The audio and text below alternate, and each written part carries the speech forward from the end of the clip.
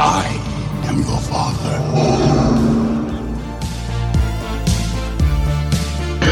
Here's Johnny. E.T. Phone home. They're not gonna catch us. We're on a mission from God. Is this true? Yes, it's true. This man has no dick. Snakes.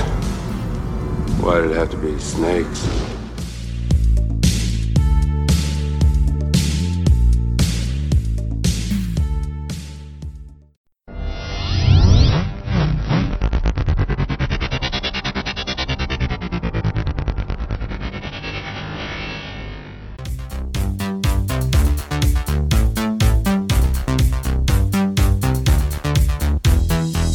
Ladies and gentlemen, welcome to Real Talk, a movie podcast. We are your go-to source for ratings and recommendations of past and present films. I am your host, Wes Jones, podcasting from Bowling Green, Kentucky. Hey, this is Tommy, podcasting straight from Nashville, Tennessee. The movie buddy Conway, podcasting from Bowling Green, Kentucky. What's up, Real Talk community?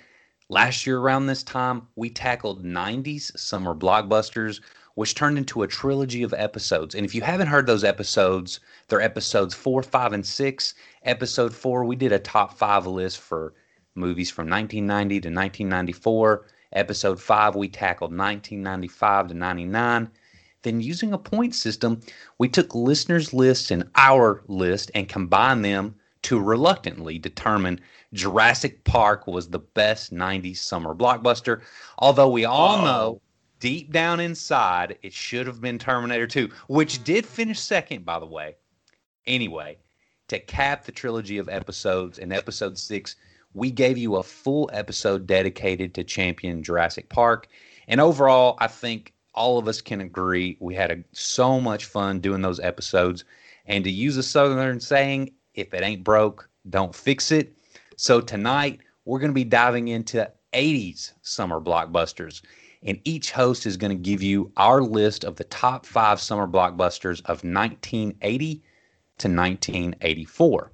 And then tune in next episode, and we'll do the same thing except for 85 to 89. And then with your help, we're going to determine what's the overall best 80s summer blockbuster and crown that movie champion. So let's get into it. Let's bring in the co-host here. And T-Man, you're what some call the blockbuster king. If the studio puts money into it and intends for it to be a big hit, you're going to go see it, hell or high water. You might even drive an hour to go to a small little theater in a small little town to see a movie that you could have just stayed at home and watched on Netflix for free. So I think the blockbuster king title is very fitting. I like it, Wes. I like it. You're right, man. I love I love summer blockbusters. I'll go to Smyrna, Tennessee, and see Army of the Dead in the theater, even though I could literally turn it on at my home viewing and watch it there. Don't know why I did that, especially after watching. I was like, what was I thinking? But, I just love going to the movies in the summer, especially during the day. There's something about going in the day, getting a large Coke, a popcorn, and just sitting down and just being in that blackened theater with the movie, it's just an amazing feeling. I love it. Loved it as a kid, still love to this day. But Wes, I did have something to talk to you about real quick. I know you tried to go that real quick about that Jurassic Park Terminator 2 thing. Weren't you trying to convince Gabe and I to do a re-1990s contest again? You said you wanted to recount with that Terminator 2, and I said, no, we don't do no recounts at Real Talk. The 1990s is set. Jurassic Park is the winner. It's done. It has been spoken. People have spoken. Anyway. Yeah, Wes tried to get all those Russian bots to vote it up, and he spent all this money. But the Real Talk community bonded together and just trumped those Russian bots. And I'm real proud of us, guys. Really proud. Great job, everybody. I don't know. I've been seeing some of these politicians and stuff. They're calling for recounts. They're getting recounts. There are people staying up until days after elections counting extra votes. We need to do that just to make sure that Jurassic Park truly won that vote. Amazing. Real talk recount 19. The issue was, though, it's a year later. Like, probably should have done it last year, maybe. Well, Gabe, I think it's safe to say that the Blockbuster episodes have been some of your personal favorite episodes that we've done so far. Yeah, I mean, we know how much I like shark movies.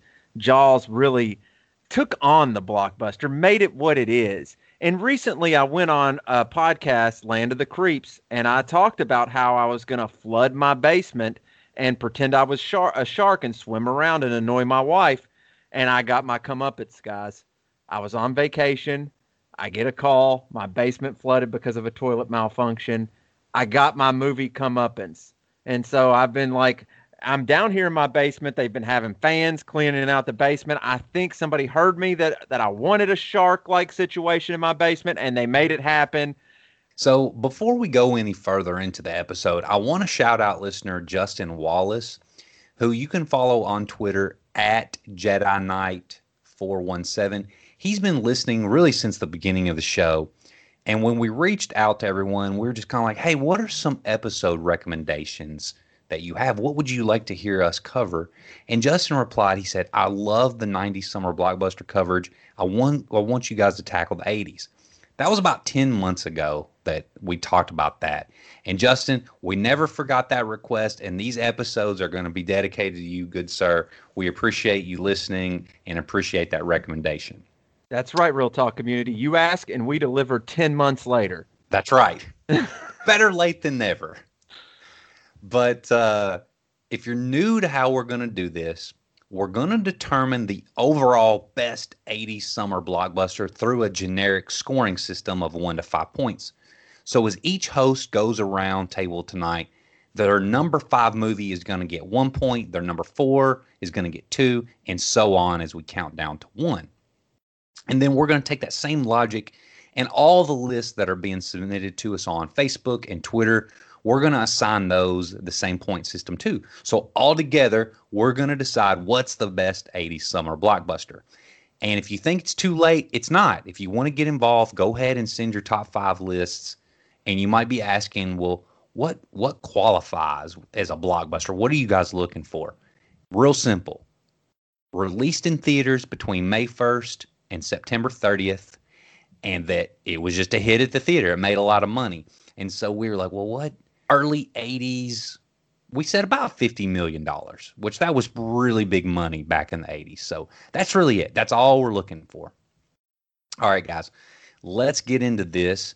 We're going to start by taking a look at what film was like in the early 80s before we really get into our countdowns. And as you know, a lot of the time, film represents the state of the union, so to speak. You know, the topics, the celebrities of the day, what's happening in that particular time frame. Movies really represent that a lot. Let's kick it over to T-Man. He's going to delete.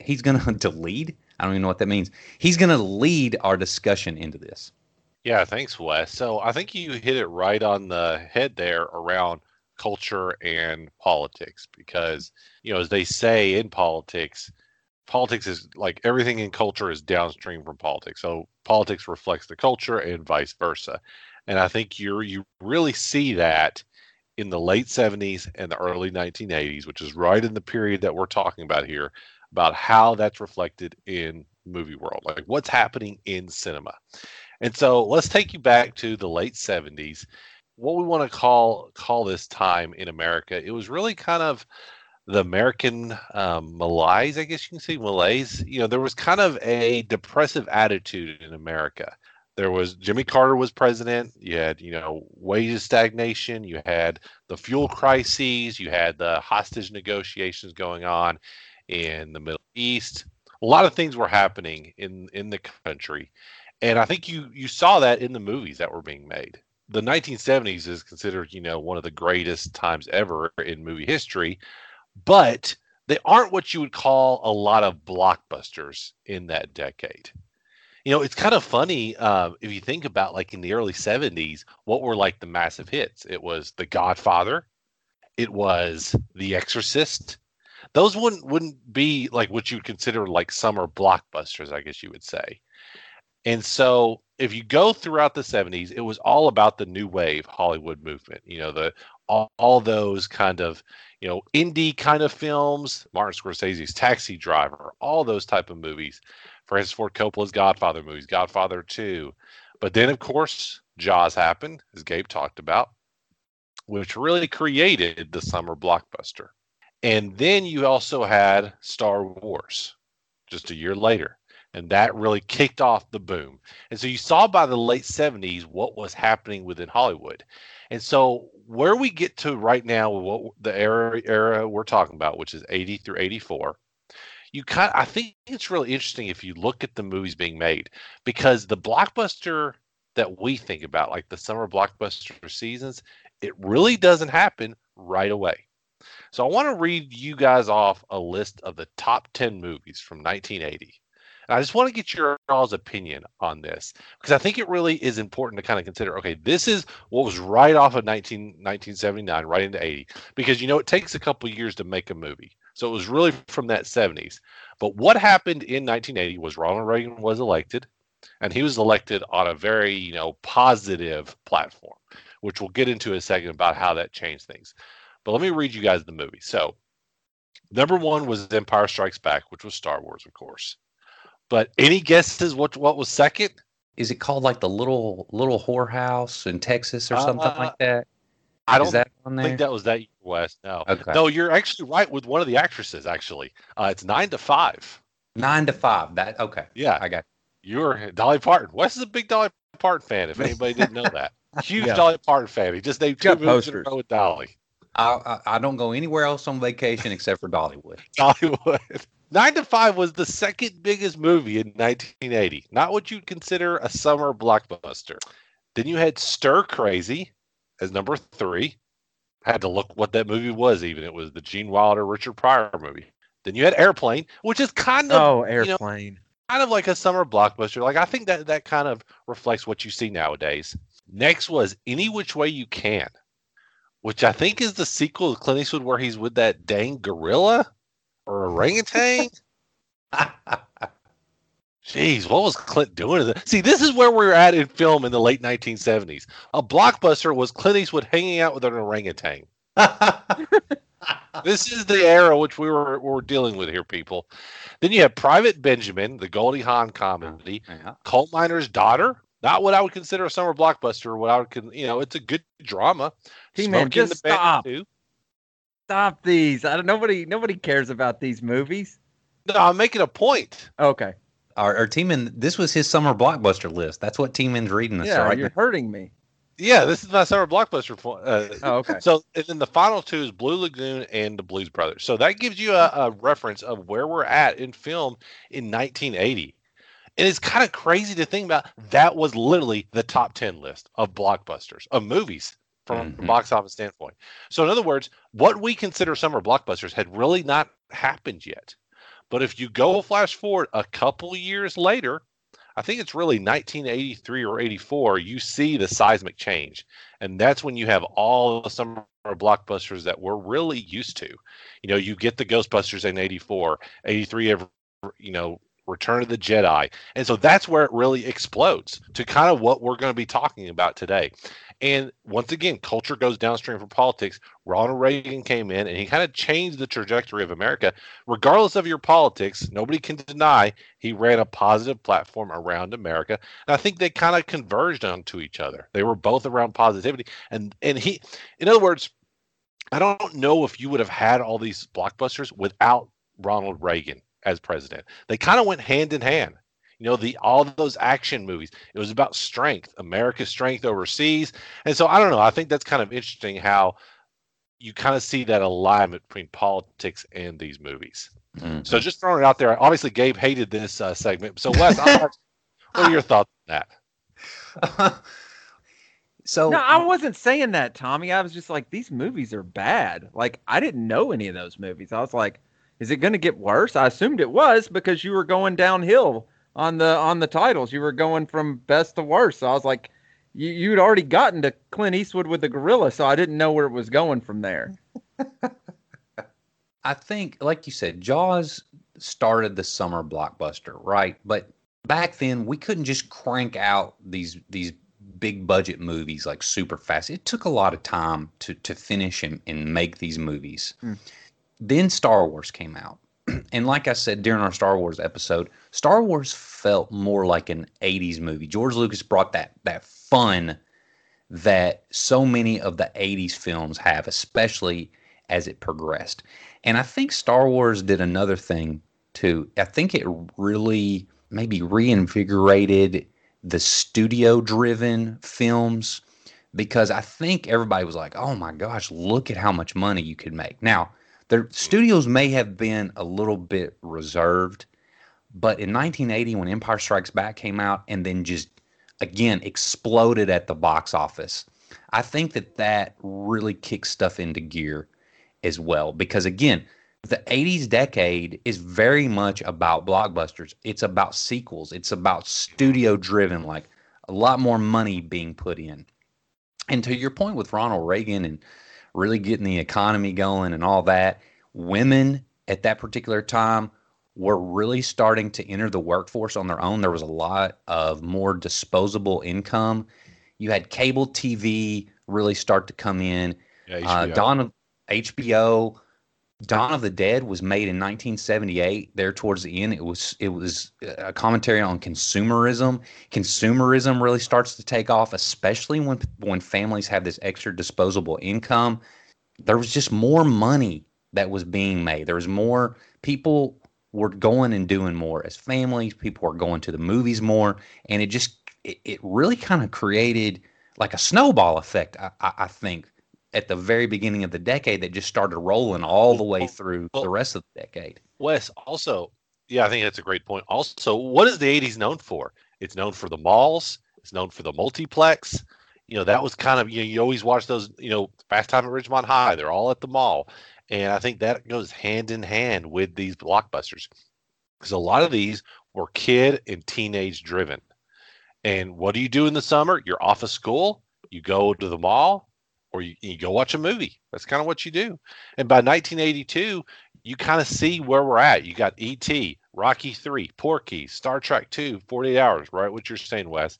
You're starting to see that trend in the early 80s. I think 80s is kind of a weird year because it's still in that. And that's why I wanted to read that off, even though Gabe hated that. It's really the whole point of that list, what I was going for there, is it's a 1970s list. Yes. It's really not a 1980s list. They were all made in the 70s. Exactly. In probably 78, 79 is when a lot of them that started being made. Right, exactly. You had to get into the 80s a little bit. And then I think what you're saying, Wes, is exactly true. It's the snowball effect. Once these movies started hitting, people loved them. They wanted more of them. The studios saw the money rolling in, and that's just where you're at. And really, in a lot of ways, what was created then is what we're kind of living with still, which is the sequels, the franchises, all of that stuff. So, Gabe, I know I was hard on you about that list, man, but any thoughts on anything we're saying or about the early 80s in general from a movie standpoint? No, I a lot was going on in the 80s. It's like the 80s realized what you said was the 80s realized that movies, that people wanted fun movies. It took that long. That's all I was sitting there thinking. It took that long for people want to have fun when they go to the movies. I don't know.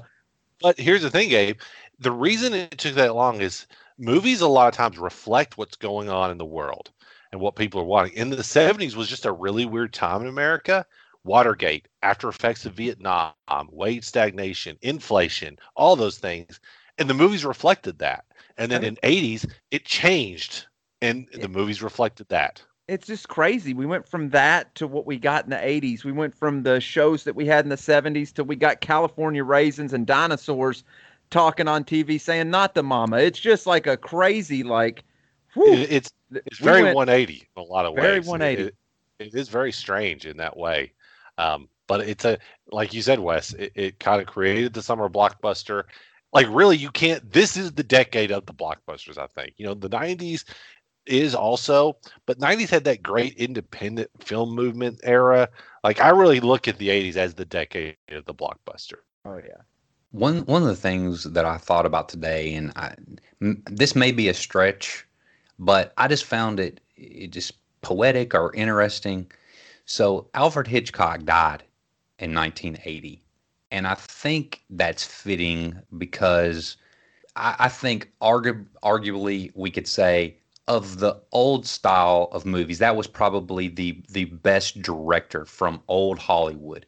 Yeah, there's John Ford. There's a lot of other people that you could kind of say, but you can easily make an argument for Hitchcock. In the 70s, New Hollywood really started to establish itself.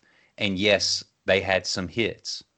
But New Hollywood really broke through in a big way at the box office in the 80s.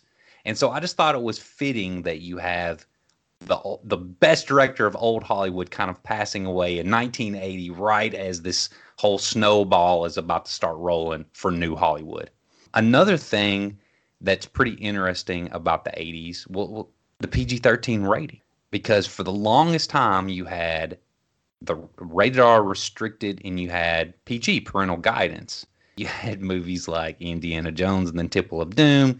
You had Gremlins. You had a bunch of those other ones that were like, this isn't good for younger kids, but it's not quite rated R, so they came up with that rating that kind of really changed things. And then I've got to throw one more thing out and plug one of our previous shows. I like to do that from time to time. But episode 28, our erotic thriller episode, and we talked all about that. And that really got going at the beginning of the 80s as well, because the censorship was a little light. Nudity in film became very huge. much light, yeah. Huge, and like they started putting a lot of nudity in film. We already in that episode we went through the Skinamax and all this type of stuff that was taken off. The slasher films were really popular. The early part, they had a bunch of nudity in it. So this time period right here is we've got some new things to cinema really introduced. Like we said, Blockbuster really taking off, more nudity, erotic thrillers, PG-13. You know, there's just, the 80s is such an interesting time. I think Quentin Tarantino said it's the worst decade for film, like ever, because there's so much junk that's in it. But there are a lot of great movies in the 80s too. But just what a wild, just interesting, fun decade, I think that people lived through. A lot of 80s nostalgia out there. Yeah, I think you're exactly right, Wes. It was a good time because I think, you know, whether those good times we had to pay the bill on those good times, I think you could argue that for a lot of different reasons. But it was a good time in a lot of ways. You know, you watch those movies back then, even the music, you know, all those movies are about wealth and creating wealth and having a great time and being fun and partying, all that stuff. And I think Tarantino's right in a lot of ways. It probably is the worst decade for like film, but that's why I almost think it's the best decade for blockbusters, because here's the thing. The best films of that decade are the blockbusters. Yeah. You know, people don't go and watch Ordinary People that won Best Picture, what, in like 82, I think. You know, they go and watch Raiders. Or Chariots of Fire. You know, Chariots of Fire. They don't go and watch that. They go and watch Ghostbusters. So, you know, I think that's a great point. Let's get this top 5 countdown going. The whole reason why we're here. And what we're going to do, audience, we're going to go round table. We're going to throw out our number 5 movie. We're going to work our way down to 1. We've got a couple honorable mentions for you after that. And then we had such great audience participation. Want to call out and go through some of our audience feedback with everybody. So I'm honestly surprised Gabe hasn't spontaneously combusted, waiting for us to get the list going. He gets so excited about his list. He sometimes even tells us his list before the show even starts. He didn't do it this time. Audience, again, these are each host's recommendation for the top 5 summer blockbusters of the early 80s. We're just going to go round table. And I want to start with Gabe before he hurts himself. I know he's ready to get rolling. So, Gabe, what's your number 5 movie? Don't say Ace Ventura. Before I start my list, guys, I got to quantify my list. And I know you guys had the same problem. You guys all stared at these movies. You said this was so hard. And it was hard. But I found out a formula that really made it easy. And it was Bill Van Vagel that inspired me. He said, there's no such thing as a guilty pleasure. If you like a movie, you like a movie. And I was sitting there thinking about it. Which of these movies have I seen the most? And 5 just popped off the page. And Tommy is going to probably roll over in his grave when I tell him what my number 5 is, but I'm going to do it anyway. Number 5, directed by John Avildsen. I always pronounce his name wrong. Came out in my birth year, 1984. We have The Karate Kid. And, we all know that Tommy is, anti-Karate Kid. He's the William Zabka of this podcast. But Karate Kid, I love it. I mean, honestly, of the movies I watch the most, I want to think 80s. I think back to the Putt Putt Palace. I mean, it's got everything. It's got shower costumes from creepy janitors. It's got Mr. Miyagi beating up children. It's got, you find out that you only got to do household chores in order to learn karate. In fact, I'm pulling Jack out of karate class, and I'm just going to have him, wax the fence or whatever it is. It's just a great movie. It's enjoyable. It's what, it inspired so many people to do karate, All Valley tournaments. There's lots of jokes that we got to make during when we talked about it, about syphilis hotels and watching, Karate Kid now on RedTube, which it was just YouTube Red, but Wes went a little deep on that. It's number 5 on my list, guys. What do you have to say, Tommy? Or William Zabka, evil real talk villain? Well, I mean, here's the thing. We went in depth on Karate Kid in that episode. I think a lot of people went in thinking, you know what, this is a good movie. I like it. I remember it.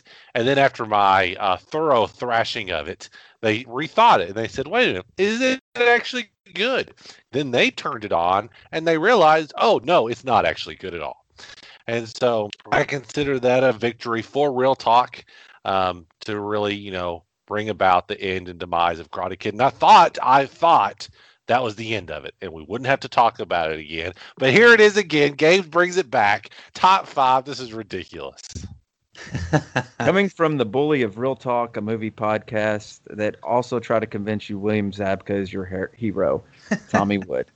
Well, audience, we also covered The Karate Kid on episode 25 of the show. So we're doing a lot of plugging of our show to go back and listen to old episodes. But The Karate Kid is Gabe's number 5 pick. I'll just go ahead and say it didn't make my list. I do like The Karate Kid. I did enjoy the episode that we do. I'm just not a huge fan of it, especially compared to some of these other movies. So, all right, T-Man, what you got? What's your number 5 movie? I tell you what, guys, I think I told you this. I had a lot of trouble with this list. It was difficult. I mean, really difficult. I went back and forth so many times. But I think I had to go kind of similar to what Gabe talked about. I just had to go with movies that I really just love watching over and over again. So number 5, I didn't really think about this one at first, but the more I started thinking about it, I was like, I got to put this in my top 5. So I'm going with an American Werewolf in London. Oh, nice. So I didn't even know if this was a summer release, but I looked it up. It was released in August 21st, 1981. And it was actually a really big hit. It made $62 million at the box office, which that's huge for 81. Yeah, that's massive. That would probably be, $250 million in today's money, something like that. And so if you haven't seen it, it's a horror comedy film, which I kind of really love horror comedies. That's one of my favorite genres. And it's directed by John Landis, who, of course, has had major success in the comedy world, starring David Naughton and Jenny Gooder. Of course, pretty basic plot. Follows 2 American backpackers, David and Jack, who are attacked by a werewolf while traveling in England, causing David to question whether he will become a werewolf under the next full moon. Of course, by the title, I think you can guess he does. Through one of the greatest, transformation scenes in movie history, won the Oscar. You always see it in the movie clips when he's turning into that werewolf. And it's really just a fun movie that mixes genres really well. It has some horror elements, has some comedy elements, has some dramatic elements. It kind of has it all. It does a lot of different things. Has great music. The opening scene on the English moors is so good and so well shot. And it's just one of those movies. It's a quick, it's not a long movie. I think it's just a little over 90 minutes. But it's one of those that I've seen so many times over and over again. And it's always just fun. And it's kind of dark. And it's just the type of movie that I don't even know I don't see them making this movie these days in this type of way. And if they did, it would be more like an independent film. I know you guys have seen this movie. Any thoughts on that?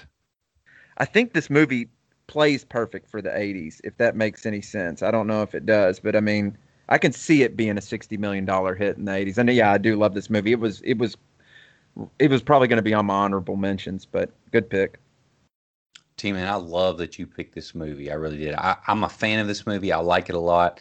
My favorite of the Universal kind of creatures that they did. I've always been a fan of like the Wolfman and werewolf movies. Unfortunately, there's just not a lot of good ones. It's a genre that they're pretty bad. What's interesting about 1981 is that it was the year of the werewolf film. You had three very popular, just like hit werewolf movies. They all came out the same year: American Werewolf in London, The Howling, and Wolfen. Wolfen being the least popular of the three, but also very well liked, kind of a cult film. But it didn't make my list. I saw it on there, and I have just always been more of the Howling guy than I am an American Werewolf in London, and it's kind of a little bit controversial between werewolf films. It's pretty divisive. You're usually either American Werewolf in London or you're The Howling. I've always been The Howling. Yeah. Now, it came out in March. Whoa. I didn't know Wolf, this was out there. I'm not in the horror community, so it's like Team Edward and Team Jacob. You're either one or the other. That's right. I don't know how you know that reference. I don't wish I didn't know the reference, but yeah, anyway, great pick, T-Man. I'll go with my number 5, and I'm really not trying to steal anybody's thunder with this particular pick, but it's just where it fell. I actually had a really easy time with this list, especially my 1 through 4. I mean, they were locked in. I have memorabilia of my 1 through 4 in my house, so it's just they were no-brainer picks for me. The 5th one, I did struggle between 3 movies, but I just watched this movie a couple of nights ago, and the reason I did is because we just did Star Wars for our last episode, and that got me in the mood. I wanted to see Empire Strikes Back, and that's my number 5 pick. They took what made Star Wars good, and they made it even better. And since this movie's debut in May of 1980, the franchise has really chased the glory of this movie since. It's the rare sequel that truly is better than the original film. It's so unique in the fact that, especially for its time period as well, that the good guys lose. There's doubt in the audience's mind if the heroes can overcome these challenges that have been presented to them. It introduces one of my all-time favorite film scores in the Imperial March, which is perfect for a movie in which the bad guys are winning. You've got that opening battle of Hoth, the snow planet. That is just such a fun opening. It's so cool. I watched a little documentary about how I think they went to like Norway or somewhere like that to shoot in the snow to do the opening for it. It's a great movie. It's exciting, which is what you want out of a blockbuster. Han's character really takes form. His relationship with Leia takes off. We meet Yoda, and he's giving us life lessons. And I think that, as a father, or any fathers and grandfathers out there, you're trying to coach your son through life, and it's just like you can identify with Yoda trying to take Luke under his wing and show him the way. We learn more about the Force. Then you get the epic lightsaber battle at the end. I wish Star Wars could capture this magic again, but I'm afraid it's over. But at least we always have this movie to remind us of how great the franchise could be. So that's my number 5 pick. And I have a feeling that might show back up on some other people's lists. So are we ready to just move on to our 4, or does anybody have any thoughts on that one? I've seen some distraught looks over here at Gabe. You're number 5? Here's the thing. Freaking 5. We said we were going to talk about all these when we started talking about it. It's your number 5. I have so many notes on this movie. I can't bust in here. I can't bust in at 5. We'll come back. I'll say this. Yeah, and I think honestly we're gonna have that problem multiple times on this episode, because there are the early 80s, I think, well, all the 80s, there are just some iconic movies that if it's not on your list, you got an issue. I'll be honest with you guys, I actually don't have this on my list. Oh gosh. So anything to add then? Well, I'll kind of do double duties. I know I have a feeling Gabe has it, but I'll just kind of I did rewatch it also after Star Wars, and it's a great movie. It is one of the best sequels ever made. It provides more depth, I think, to the Star Wars universe. Adds some great characters in Yoda, great battle in the Hoth battle. It is just one of the great blockbusters of all time. I mean, it's darker, has more shadings to it, and like you said, the good guys lose, which doesn't happen that often. It's got that great ending where Han Solo is, frozen in carbonite. So, yeah, I think that is just a great pick. And honestly, I think this movie is going to be in the running. I really do. I don't know if it'll win overall, but I think it has a lot of support out there. I've been looking at the list, and I see it on a lot of lists. Yep. Real talk community. I'm not gonna comment on this sector of it. I feel like I'm either A, in an alternative universe, or B, they're trying to do what they did to Jurassic Park, and it just feels dirty. So I'm not. Don't say they. I didn't do anything. It just feels dirty to me, guys. Okay, but I thought you weren't going to talk about it. I'm not yet. Yeah. I've said it multiple times. I'm not the biggest Star Wars fan, and to tell you the truth, when I was originally going to make my list, I wasn't going to have it on there. But this most recent viewing, again, every time I see the movie, I gain a bigger appreciation for it. And it had probably been a decade since I'd seen Empire Strikes Back. So when I watched it the other day, and I knew we were going to be doing this episode, I was like, man, that is a really great movie. And so I edged out a couple of the other ones and got it in my list. So, I mean, the Star Wars fan, I'm not a big Star Wars fan. You guys should be like, yeah, all right, he made his list. Okay, I'll give you that. As our official Star Wars historian, Wes, good job. All right, Gabe, hit us with your number 4. Oh, I'm going to hit you with my number 4. I hope you guys are ready for it. So I'm going to hit you with the second highest grossing movie during this time, Return of the Jedi. Yes, I said it. Go ahead. What do you guys have to say? I mean, do you want to talk about the Ewoks? Do you want to say something, Tommy? No. Your mouth is wide open. You're right. No, I don't want to talk about the Ewoks. I literally just rewatched this movie too, and I literally almost gouged out my eyes when they came on screen. They are so obnoxious. I'm not even joking. Let me tell you, I scourged the internet for why people hate the Ewoks, because I just rewatched the movie as well, and I found them cuddly. I found them friendly. I found them an uncivilized nation that could take over a civilized nation stormtrooper with their traps and their, David. Let me ask this game. The Emperor himself says, "I've got my best legion down there guarding the bay, guarding the area. His best legion, and a legion they took over the galaxy. They took it all over, and that's his number one legion. And these little furballs defeat the best legion with what? I don't even know what they got. They got the 2 logs that smashed the one thing. That's all they got. They got ridiculous. The double logs, the log trips. They got the traps. They know the territory, Tommy. They lived there. It's like, it's like the Indians. They knew the territory. The Ewoks know the territory. They're not fighting fair. They're fighting unfair. It was George Lucas's commentary on the Vietnam War, basically. It's like, guerrilla warfare and all that stuff. But it's like, it probably should have led us to think, rewatching Jedi, we should have known that the prequels probably weren't going to be very good. I completely disagree. Let me tell you why, Tommy. Let's go into The Last Jedi. You love the cantina scene in the movie that we just talked about. This movie has 2 scenes that take a crap on that cantina scene. The beginning of when you see Jabba the Hutt, that party is fantastic. You got all kinds of weird creatures dancing and whips going off. I'm surprised you didn't clap. I do got a question about that game. Like, do those people just I liked how they just all sleep in that main area. Like, with Jabba. They party all day and with Jabba, and they just sleep there. Like a party. Like, that's just a party scene. Party, sleep, all in this one main area. I want to go there.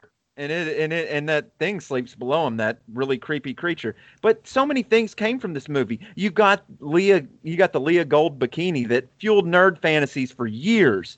You got that Sarlacc. I remember that Sarlacc, that thing that digests you over 1,000 years. I always was frightened of that as a kid, where they're going to throw it in. I was like, oh God, that's worse than death. But then I started thinking about it, rewatching this movie, and it's like, That doesn't matter. I mean, a normal human only lives 100 years. How long are you really going to live in that Sarlacc with good nourishment? You know, not very long.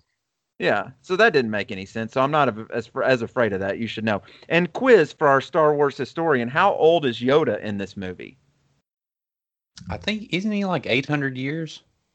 Pretty close. 900 years old. Boom. Man, this is a Star Wars historian. But and I know one thing too, Gabe. It's not Princess Leia. It's Princess Leia. Leia. Well, this is what you're here for, Wes. Well, you got to correct us. Star Wars keeping us on track with the Star Wars. That's right. But I mean, seriously, I'll be done. I know I go overboard on these things, but the movie has great Force Ghost. I love the Ewoks. It's got flying Ewoks. Ewoks hitting themselves with slings. Ewoks setting up traps. It's got Ewok on Ewok balance. A really sad Ewok death scene. The final battle, I mean, it has more she's gonna blows and I'm hit than the first movie. But in all seriousness, the final sequence of this movie is spectacular. You've got Luke trying to be converted to the dark side, while Han and Leia are out in the field battling with the Ewoks, and you've got the fighter pilot battle going on simultaneously. You guys joke, but Rotten Tomatoes and IMDb give it over an 80%, and it was the second highest grossing movie of that time. I like it. I like the speeders on Endor. I like everything about it. The Darth Vader Luke lightsaber battle, spectacular. And you finally get to see Darth Vader's face. And I remember that as a kid, and it was so transformative. And I picked this movie because I would be lying if I didn't pick this movie. I've seen this movie more than any other movie that I could stick at number 4. So there you go. Yeah, I don't hate Return of the Jedi. It's not as good as the first two. I mean, I enjoyed the movie when I watched the other day. I really enjoyed the Emperor trying to convert Luke and that lightsaber battle. And the opening is, when they're going to try to save Han. Yeah. I mean, it's all fun. Like all that's good. And yeah, I mean, it doesn't just Princess Leia's gold bikini doesn't just fuel nerd fantasy. It fuels men's fantasies. Especially a Star Wars historian. Yeah, especially a Star Wars historian. That's right. That's right. So, Wes, what you're telling me right there is you really just named 2 out of the 3 main segments of the movie. You got the opening sequence, you got the sequence with the Emperor, and I agree, actually, those 2 sequences are really good. What's the one sequence you left out that's really bad? Well, a lot of the middle and the Ewok stuff. All I can see now is a bunch of Ezekiel Elliott's running around because that man looks exactly like an Ewok. Yeah, and he plays like one now, too. He does. He's not playing too good anymore. Off that, I think it's a good pick, Gabe, because I think you've got to have Return of the Jedi on this list. It was one of the top blockbusters of this era, and honestly, it's still fun to watch. Like you said, I know I'm really harsh on the Ewoks, deservedly. A lot of people are. I mean, I'm not the only one here. I think they are atrocious, but everything besides them, actually, I really like in the movie. It's just a fun movie. You either love or hate the Ewoks, but the only thing I could find out is people hate the Ewoks because they think George Lucas was making a cash grab. And I don't know. Maybe I'm nice. But making a movie is making a cash grab. So it's like, really? Yeah, but George Lucas is really obvious with his cash grabs. I mean, he literally made the cutest little, but like, what are they? Bears to defeat the Empire. That's a cash. And some people say it should have been the Chewbacca's or whatever the Wookiees and it shouldn't have. One other thing that just a little bit confuses me is that whole end sequence when he's trying to convert him and he's like, "Strike me down and you'll become evil." But he's literally like blown up the Death Star earlier and killed thousands of like stormtroopers. So why does just killing him make him like turn to the dark? I was confused. I was like, nobody has any idea about how any of that works. Remember when Obi-Wan was like, "If you strike me down, I'll become more powerful than you can ever imagine." I knew that was coming. What? How did he become powerful? He's dead. He never shows up again. He's just a space force ghost. He's whispering. Anyway, we don't want to. I did wonder about that end. I'm like, you're going to kill one person, then you're suddenly bad, but you're trying to kill him for good to save everybody. But earlier you killed millions of people on the Death Star, and that didn't matter. But that's logistics. Neither here nor there. I'm sorry, I've talked too long. The Star Wars historian wants to step in real quick and say this. The main cast of Leia and Luke and Han, Harrison Ford was only signed for 2 movies. He was not signed for a 3rd movie. And George Lucas felt, especially at this time when he was becoming such a big star, that they didn't know if they would even be able to get him back for Return of the Jedi. So that's why the movie ends with him in Frozen in Carbonite, because they kind of had an out with his character that if he wouldn't come back for the 3rd film, that he would just that would have been it. And of course, Empire Strikes Back, you have kind of, I mean, although it's this gigantic dog wolf looking thing, it's kind of an emotional scene where Chewie's like all upset and he's trying to fight, to save Han as he's about to get frozen. Like, it's pretty dramatic for what it is, this kind of fantasy sci-fi world that it's in. But that's kind of the reason why he left it like that. And of course it worked. And then George Lucas wouldn't even call Harrison Ford. I can't remember who he had call and talk to Harrison Ford about it. But anyway, they wound up convincing him to come back one more time, and obviously the rest is history. Okay, T-Man, we'll move on to your number 4 pick. All right, guys. She'll say one word. I want you to see if you can guess what the movie is. I'm not going to try to be too loud. My best impersonation. Khan! Gabe, you got this one? I'm guessing it's the Wrath of Khan. Star There Trek: you The go. Wrath There of you Khan, go. which is one of my favorite. It's the best Star Trek movie. Heck yeah. So my number 4 pick is Star Trek II: Wrath of Khan. So this is a 1982 American science fiction film directed by Nicholas Meyer, of course, based on the Star Trek TV series with the original cast. So this movie is really interesting because, we've just talked about Star Wars. This is kind of the other big sci-fi series that we really haven't talked a whole lot about on our podcast yet, but I really like the Star Treks. I love the Next Generation growing up, and I've liked a lot of the movies, honestly. They're not all great, but, they have a pretty good success rate. I really like the reboots also. Going back to this film, this one, so there was no guarantee that the Star Trek movie franchise was going to work. So the first movie came out, I believe it was 1980 or 79, one of the two, had a huge budget.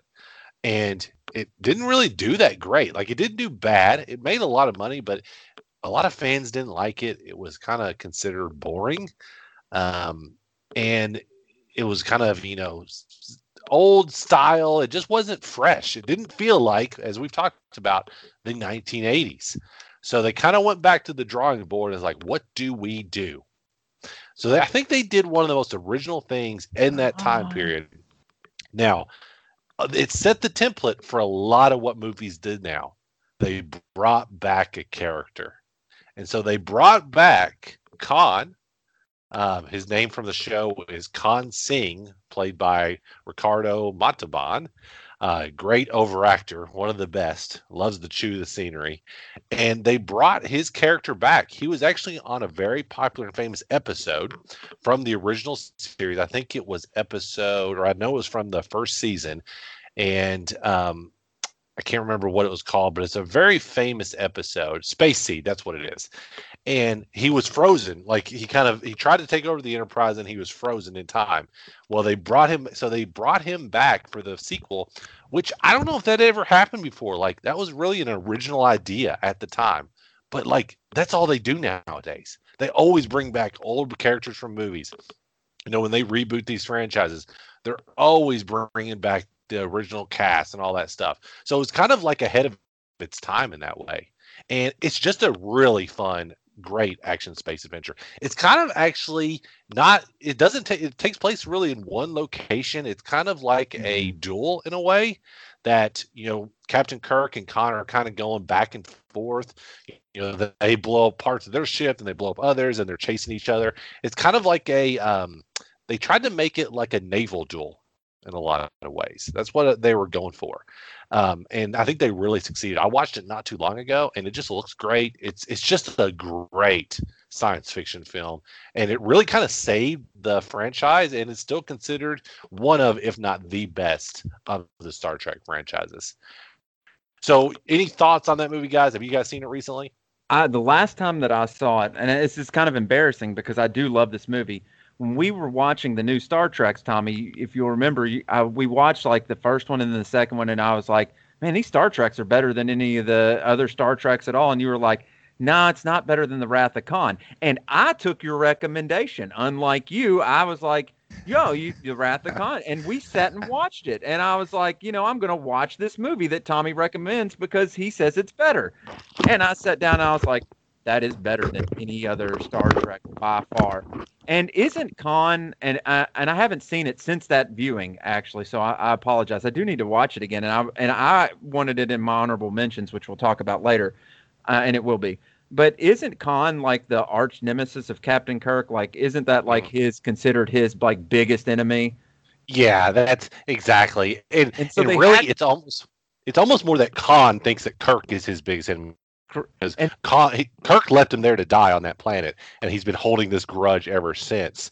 Khan is a great villain, and in this, like, Yes. I thought the dynamic between the two is the best. It's so good.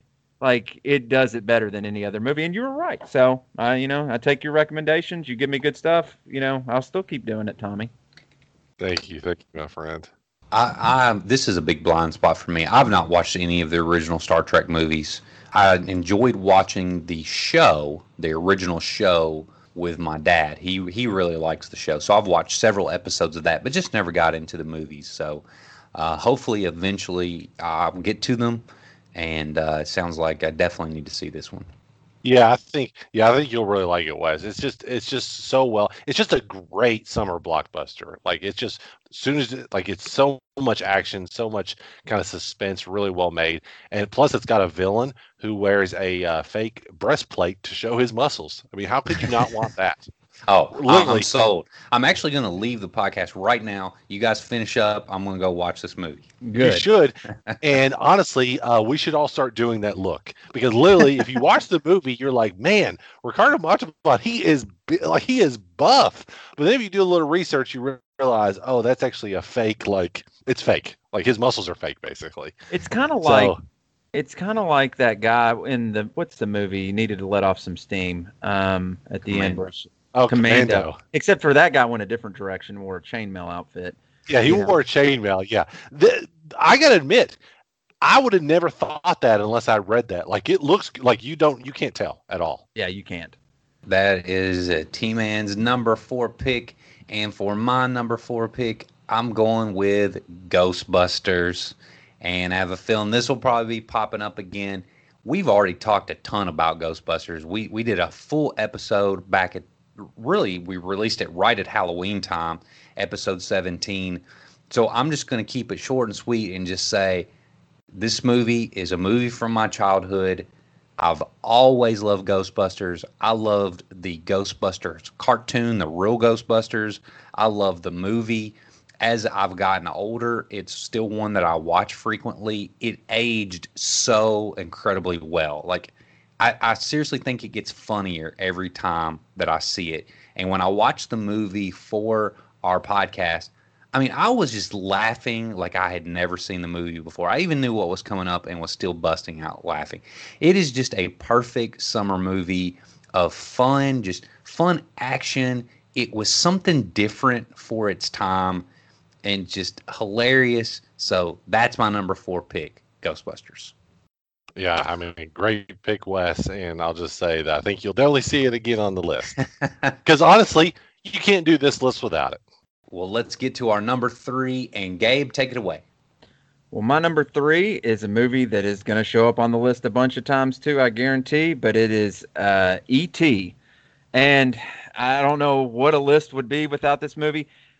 And I may have actually cheated because I may have seen this movie the most times out of all these movies, just, but not like by choice. They used to always show it at daycare and stuff, but I'll be quick because I'm sure we're going to talk about it multiple times. They've got a cool bike chase scenes. and it was it the original Stranger Things, because I mean I feel like it's Definitely.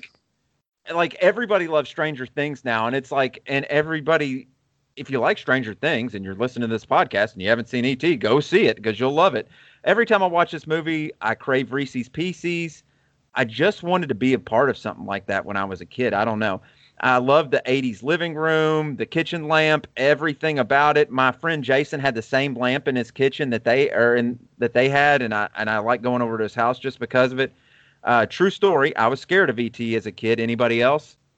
I don't know if I was I saw afraid it of at ET 6. itself. There are some creepy like scenes in the movie, like when the astronauts come in. I remembered being scared, but I was like, was I really scared? And I was like, I think I was. I shouldn't admit it. But then I just watched it with my 6-year-old, and he was scared. He was like, why is the alien friendly? How do we know he's okay? You know what? He's just, you're just a little, cautious at that age. And I saw it when I was 6, so that makes sense. Last thing I'll say is the flying bike ride was the very last ride we rode at Universal Studios. It's a spectacular ride. If you're ever at Universal Studios, go watch it. It's friggin' awesome. You get to be on the bike, and Steven Spielberg has like a little dialogue that's really awesome. Like before you go onto the ride, you can watch it, and he talks about making of the movie and stuff, and it's just so cool. Like I loved it. And my son loved it, which it was something that we could really enjoy together. And then when he came home, he wanted to watch ET, and that's why we watched it together. So I love this movie. I mean, it's like what J.J. Abrams wishes he was. I'm sorry, J.J. I love you, and I love your movies. Probably Bashed JJ. on him so much. JJ, he got half. JJ could do this in his wildest dreams. But it's a great movie. I'll just say, E.T. is just such an iconic film. It's I think it was the highest grossing film of the entire It is 80s, the I higher. believe. It's so iconic. It is the perfect family film. It's perfect for that. I liked it a lot more as a kid than rewatches as an adult. Don't get me wrong. I like E.T. I own E.T. It's good. The last few times I've seen it, it just doesn't hold as well for me because I'm aging. But when you're a kid, it's just a great film, and I can't wait to be able to show my son E.T. I know he's going to love it. It is an evergreen, family, fun, adventure type film. Yeah, T-Man's sitting over there. He's got a Steven Spielberg hard on over there. He's like, those first 2 picks, Gabe, those were pretty bad, but you really coming into play with Gabe just redeemed himself because that's a phenomenal pick, Gabe. I got to give you that, my friend. Yeah, E.T. is just one of the iconic movie, like you said, Wes. I mean, it is such a great movie, and it's one of those movies when you think of the '80s, you think of E.T. I mean, it was such a phenomenon. I mean, it made so much money, and I think you're right, Wes. There's something about E.T. when you watch it as a kid, it's just magical. I watched it as a kid, I just loved it so much. Spielberg just can capture that childlike innocence and awe and wonder. And I think that's probably why it doesn't hold up as well, Wes, because as you age, you lose all of that, You lose the innocence and the wonder and all that. That's just how life is. And that movie is all about that. And I think that's the key to it. I think you're right. Your son's going to love it. I remember my sister telling me how my niece Caroline, she loves E.T. She like watched it all the time because she was right in that age and she just loved it so much. And so I think it's just one of those iconic movies. And you're right. Stranger Things tried to duplicate it. Super 8 has tried to duplicate it. Can't beat the original. The E.T. ride at Universal is a lot of fun. I've went on it myself. Really cool stuff. All right, T-Man, hit us with that number 3. So, guys, this is I don't know if this pick even counts, I'll be honest with you, but I had to try to get it in here, and you can tell me if you don't think it counts, but I think it does. So I'm going with Road Warrior Mad Max. Here's the thing. I looked it up, and it looks like it came out in America on May 6th. Came out in Australia in December the previous year, but we're going to say it works. It also made about $37 million, which in today's money is around $100 million. So we're going to say that counts too. I think it's right on the edge, but I think when I think of summer blockbusters and think of movies that I love as a kid growing up. Like Gabe said, Road Warrior right there at the top of my list. Plus, it pretty much is part of a franchise. I mean, they just did Mad Max Fury Road a couple years ago, considered one of the best movies of the decade. This, I still think, actually is still the best of that franchise. So if you haven't seen Road Warrior, a little strange movie, let me kind of give you a quick synopsis of it. So Road Warrior is the sequel to Mad Max. Of course, it takes place in Australian post-apocalyptic. It's an action thriller directed by George Miller. It's the second installment of that franchise. It's really Mel Gibson's big coming out party. And it's really about a tale of community settlers who have moved to defend themselves against a roving band of marauders, following basically a Western frontier movie motive, as does Max's role as a hardened man who rediscovers his humanity when he decides to help the settlers. So pretty simple plot, but I mean, it has just amazing, iconic bad guys, great chase sequences. And if you haven't seen this movie and you love action films, you've got to see this movie. It's one of my favorite all-time movies. I've seen it. I mean, it's definitely one of the movies I've seen, one of the most I've ever seen. Road Warrior, love the pick. What do you guys think? I'm not getting a lot of good reactions here. What's going on here, guys? No, I like that. I like that movie quite a bit. Right, In fact, okay, you know that because you showed it to me. That's another movie. That's another Tommy special that he made me watch. But and I love the series. And I'm really catching a trend. Like, did all these like blockbusters like that we're even seeing now come out from the 80s? Like they just redid Mad Max here recently. It's basically, yes. We not have any good ideas, Hollywood, new fresh ideas. Cruella out right now. Are we running out? Hey, I'm going to talk about Cruella next episode, but anyway, we'll hold that. But Road is because I haven't seen it in a while. Is Road Warrior? They're not in the dome in Road Warrior though, are they? No, that's the first Thunder. So that's Thunderdome, which I actually rewatched recently, and that one is not very good. But yeah. Road Warrior is awesome. Like I gotta rewatch it. Consider. I know I've seen it. Yeah, it's before Fury Road. Now it's probably it's considered the best of the Mad Max films. It's considered a cult classic. It's considered one of the great action films of all time. Well, it's so interesting because it takes place in this post-apocalyptic world, which a lot of movies do that. But it's just like a big freaking desert. It's like Lawrence of Arabia, except for instead of camels and stuff like that, they've got all these crazy derby cars and all this kind of stuff. It's an insane movie, especially for the time. We said released May 1st through September 30th. It was supposed to be like American, like release dates and stuff like that. So yeah, it definitely counts. Made 37 million. And when did that come out? 82? What year did you say? 81? 82. 81, 82, one of those. So, yeah, I mean, 37 million, very successful, especially because it barely cost anything to make it. I don't think it had a ton of money that was in it either. But, yeah, I mean, I like the pick. All right, let's move on. My number 3 is Gremlins. The nostalgia that I feel for this film, it's going to continue to propel this movie high on any 80s list that I make. I watch it nearly every year for Christmas. I didn't watch it this past year, but I think I had seen it maybe 6 or 7 Christmases in a row. Like I watch it frequently. I loved the movie as a kid. It's an introductory horror film for a younger audience. And as I talked about earlier, this is one of the movies that helped get the PG-13 rating going, because when you watch the movie, there are a lot of really dark, lots of adult themes in it. But then you've got Gizmo, who is just, you want to talk about the Ewoks being cute? Gizmo's got them beat by a mile. This is like one of the cutest creatures that's ever been created. You've got one of the most beautiful women who ever lived. Phoebe Cates in it. I've always loved Zach Galligan. He is just, I love Billy. You've got, it's a Joe Dante film, which I really like Joe Dante stuff. I know the Gremlins rules, they make no sense, which I thought that was pretty funny. They parodied that in the sequel. Can you give me the rules right now, Gremlins historian? Don't water after midnight. I don't remember them. No, you don't feed can't feed it after midnight. That's when they turn into gremlins. Can't you get can't into water. expose them to sunlight because sunlight kills them. Don't get them wet. Those are the 3 rules. I couldn't have done it. Yeah, man, I'm a Gremlins fanatic. I love Gremlins.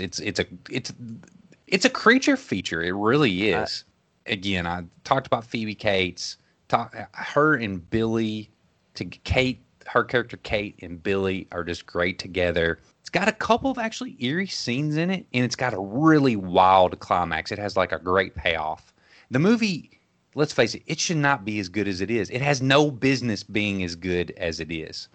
A couple of the scenes that stand out for me are the opening. I love the opening. The way that it comes on. It's supposed to be in Chinatown and in New York, and he goes into this basement and discovers this creature. It's cool. It's like he's telling a story. You know, he's the narrator. The dad in the film is like the narrator of the movie, and then Gremlins pops up when it goes to the little town of Kingston Falls. It just has a great opening. When the pods start to open at Billy's house, you know, he's fed them after midnight because they jerked the wire out of the clock.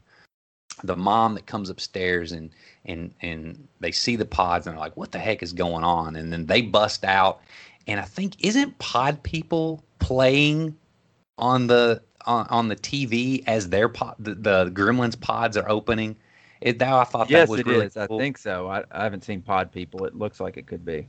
You get later where Kate tells the story about her dad dressing up as Santa Claus and sliding down the chimney, but he falls and breaks his neck. That is just like such a creepy story that she tells. And then you've got Stripe. I always remember him jumping in the pool. It's like, don't get them wet, they multiply.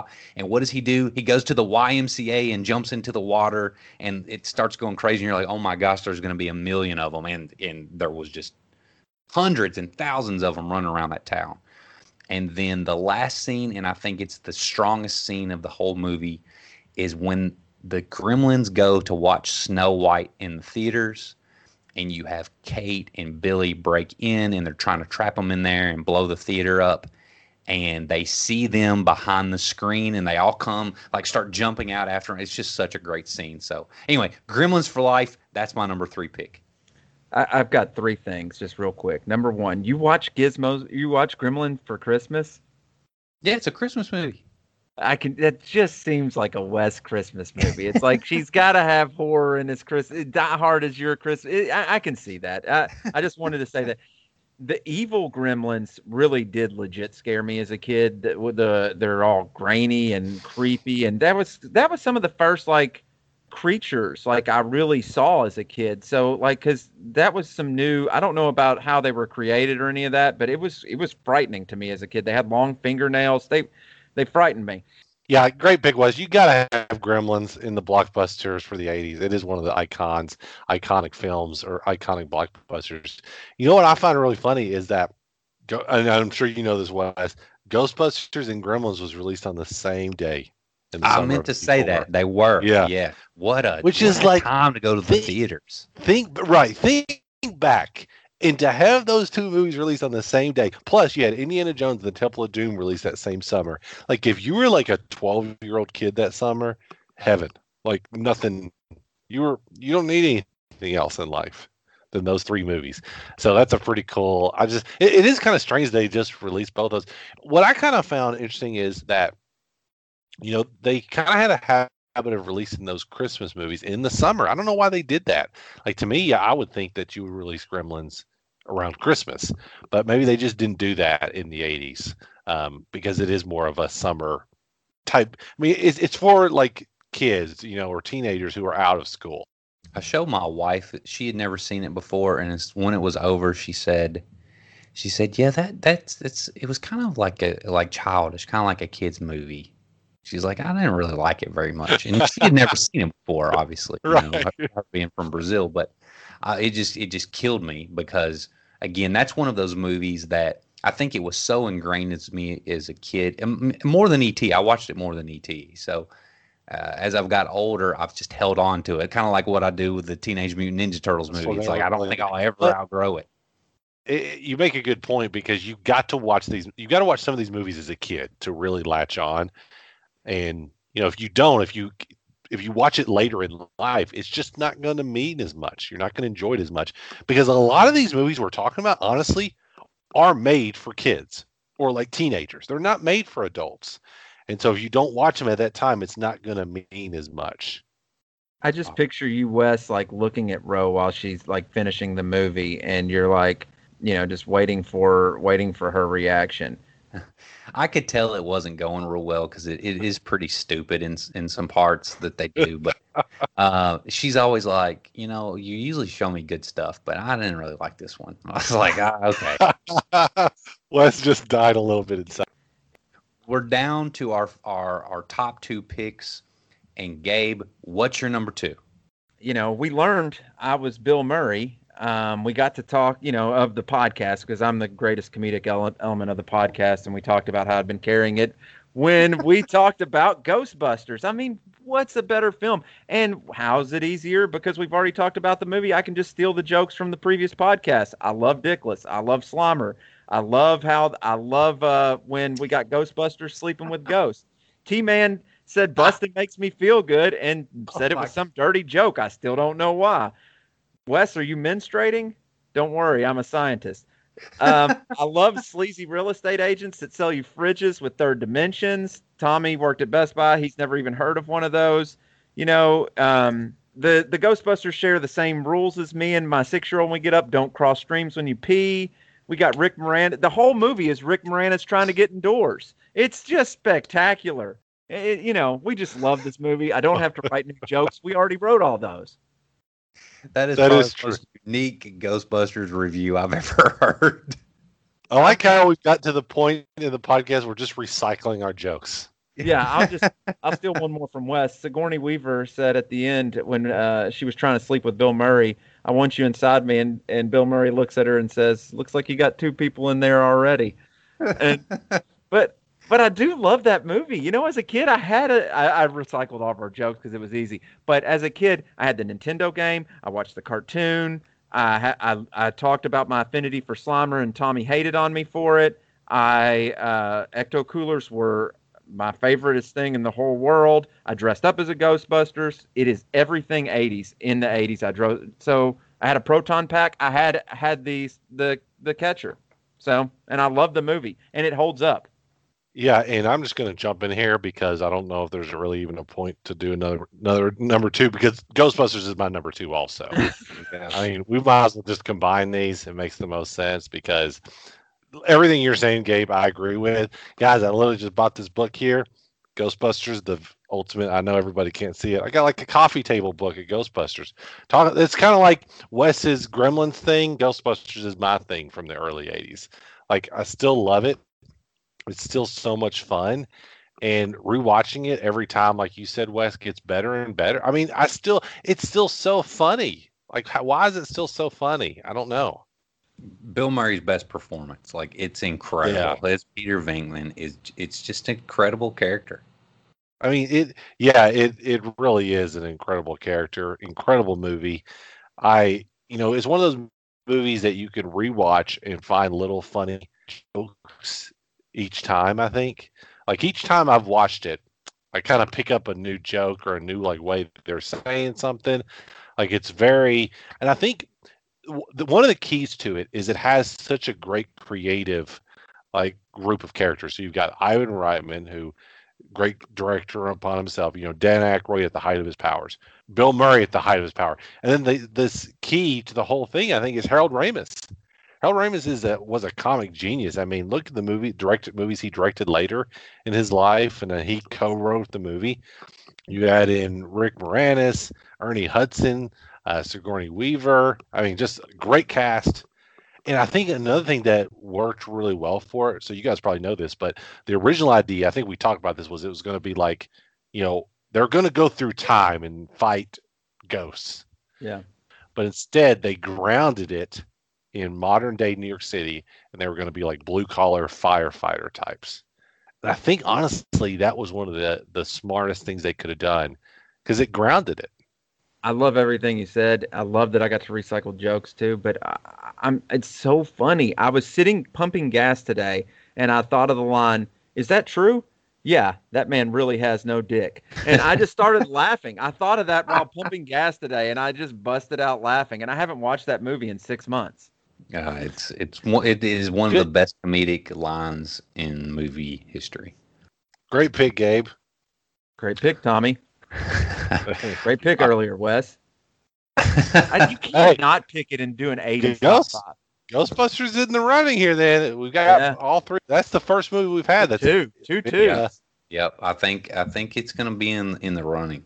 That's good. So I'll throw out my number 2 pick here, and my number 1 and 2 movies are.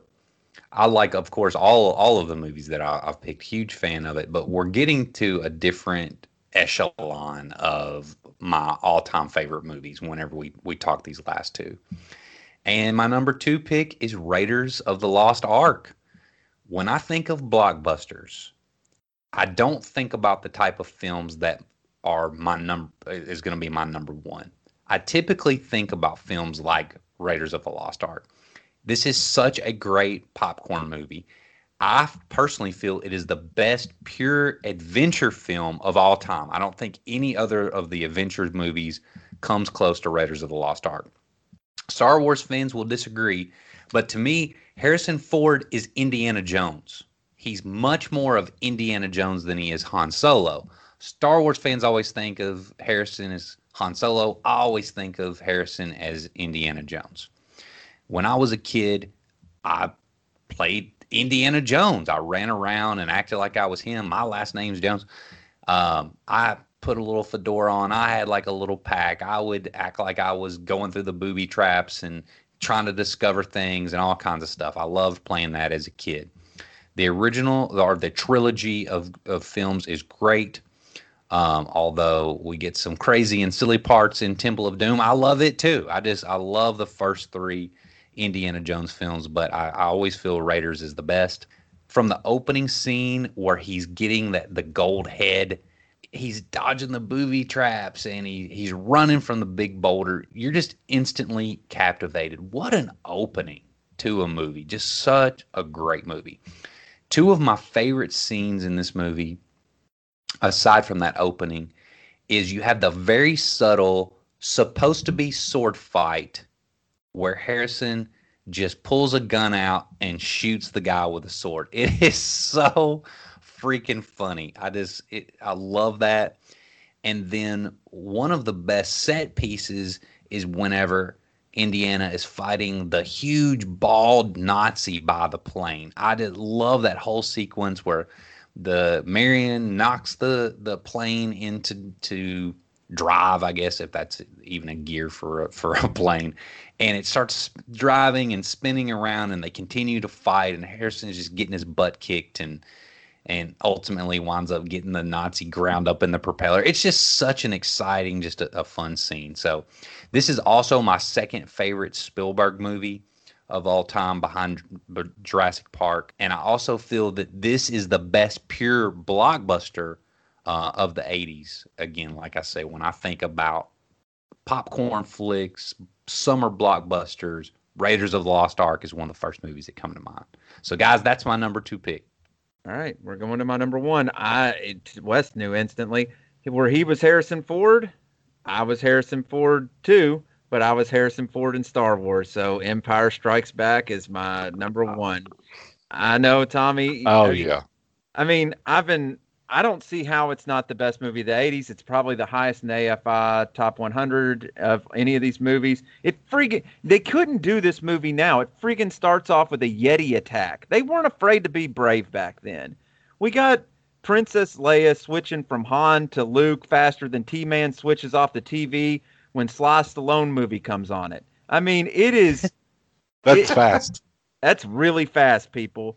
We got lots of Ben Force Ghost in this. I mean, the movie starts with another dude sleeping next to another dude in an animal carcass in the ice. I mean, it's spectacular. The battle on Hoth, like Wes said, it's just so good. The different ships it introduced. The Empire Strikes Back. I mean, take this challenge. I challenge anybody to do this. It's just like the Lay's Potato Chip Challenge. Turn it on and turn it off before 40 minutes hits. You can't. It's so action-filled. The first Han-Leia kiss is just incredible. Like the real one in the ship where he's He's like, "You're a scoundrel. I like scoundrels." Like, I love that kiss scene. It doesn't get better. I get a space boner just thinking about this movie. Wes's Imperial March is in here. Let me give you the best quote, and that's all I'll say about it. And this comes from Yoda. No try not. Hold on, I screwed it up when I wrote it up. There is no try. There is do. Man, I messed this up. This is such a buddy quote. There's no try. There's a do. If you would have got it right, honestly, I would have been disappointed. Anyway, that's we'll get it. Just edit it in, Wes. Edit in the Yoda quote over what I was going to say. with your voice. Yes, that I will. No, try not to... my voice. There is no try. There is a do or whatever it is. You know, you just do. That's what he basically says, and I love that quote, but I can't say it out loud because I can't remember quotes. That's who I am. Well, Gabe, I was thinking, I was like, okay, I know there's several movies from the 80s that are on the AFI Top 100 list. And I knew The Empire Strikes Back was not the highest. I think Raiders is. So, it's Raiders? Of the blockbusters, yeah, of blockbusters, E.T. is actually the highest rated. But now, the number 4 considered AFI greatest film of all time is from 1980, and it's Raging Bull. Way too high. Way too high. Yeah, but which are the blockbusters? Huge fan of that. E.T. is number 24, and it came out in 82. And Raiders is also ahead.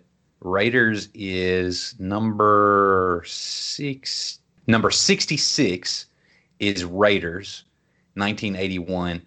I didn't remember Empire Strikes Back being in the top 100. I think it's on the list of science fiction films. But yeah, it's not. Blade Runner is number 97. And the quote is, "Try not, do or do not. There is no try." And it flip-flopped my words when I wrote it into my phone to write it down. So put that one in there. Autocorrect. It auto-corrected. It auto-corrected because my phone doesn't speak Yoda. It was like it moved them.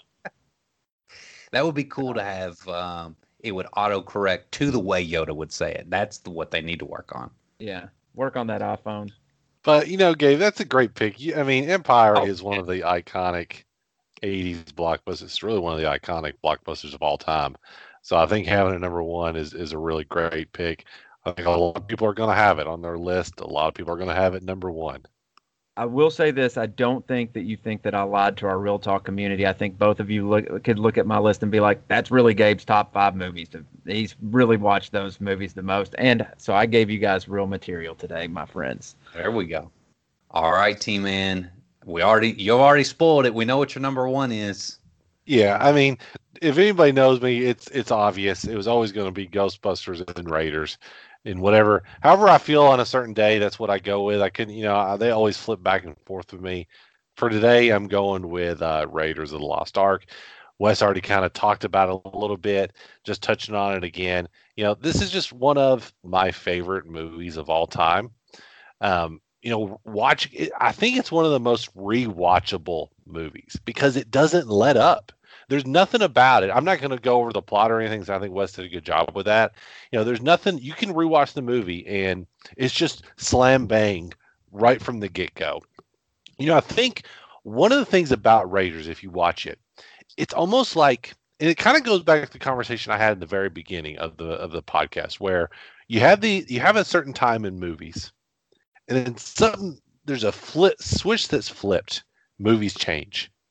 And Raiders is kind of like that first movie. Now, you could say Star Wars or you could say Jaws, but I think the way Raiders is constructed with how propulsive it is, it's kind of like that first modern movie.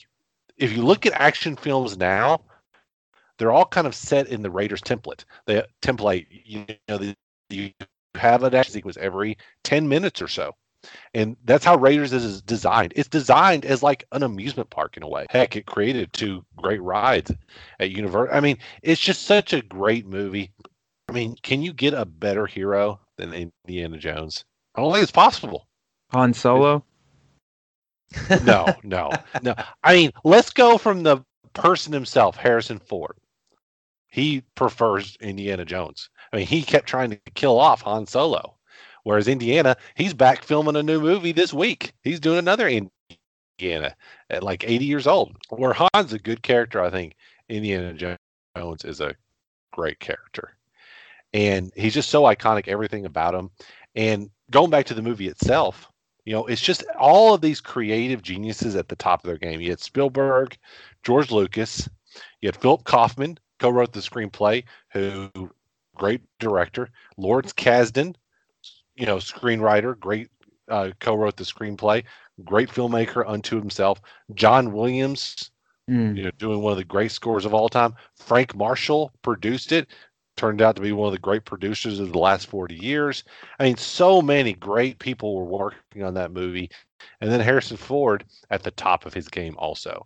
So I think that's one of the reasons why it's so good is you had all these great talents kind of at the peak of their powers, all doing this to create something that still holds up. I mean, you watch it, you turn it on right now, you're not going to get bored. You're going to love it. A lot of movies you could watch it. So it's one of those movies where if you don't like older movies, you can still watch it and really enjoy it.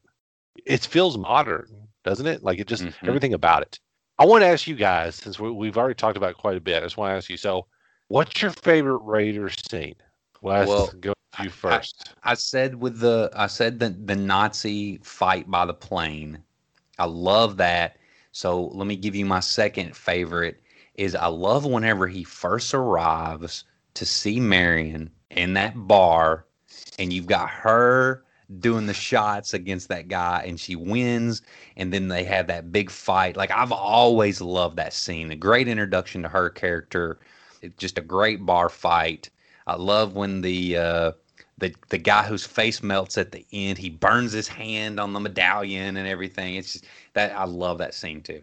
Couple of thoughts on that scene was, first, if you rewatch that scene, the gunfire sounds amazing. Like, they did such a great job with sound in that movie.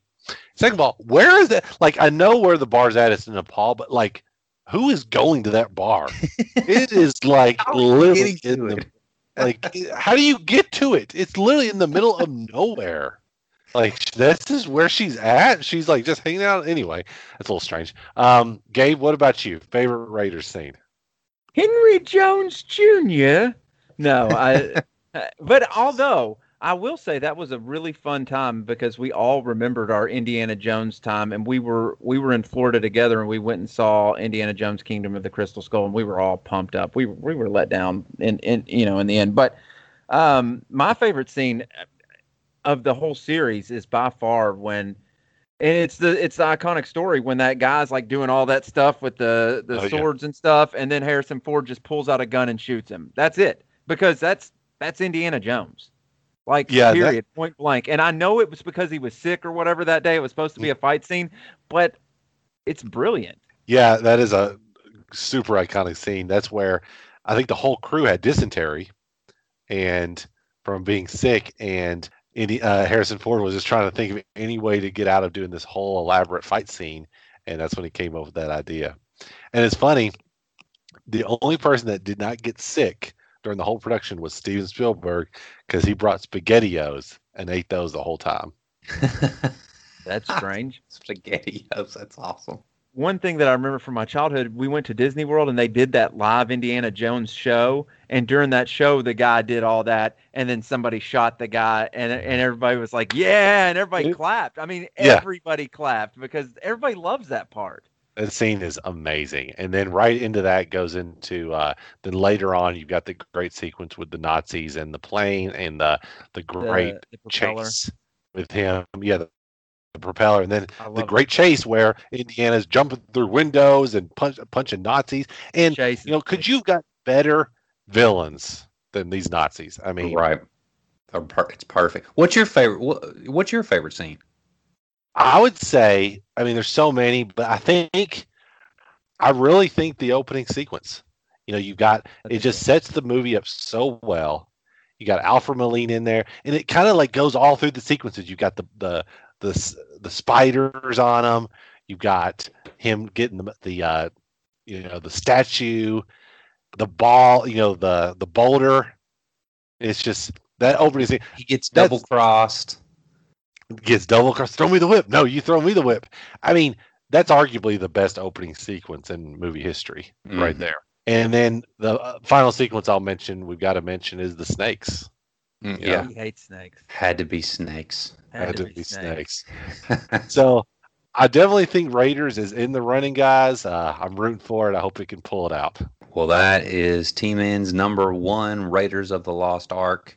My number one, T-Man, you guys, you don't know me? You don't know what is the number? No, I was trying to. I gotta guess. I don't even know. Like, I was looking at this. I was like, what's left? There's nothing left. Does The Shining qualify? My number one film is The Shining, of Oh, course. Gabe knows. How does that even qualify? It came out in the summer. Yeah, it came out in the summer. It made about 80 50 million at the box I office. wasn't even I think it made thinking 80. about that. Yeah. In my top 10 all-time favorite films is The Shining, and probably top 5. I go back and forth all the time between, is Halloween my favorite horror film, or is The Shining my favorite horror film? I don't know. I'm conflicted like you are with Raiders and Ghostbusters.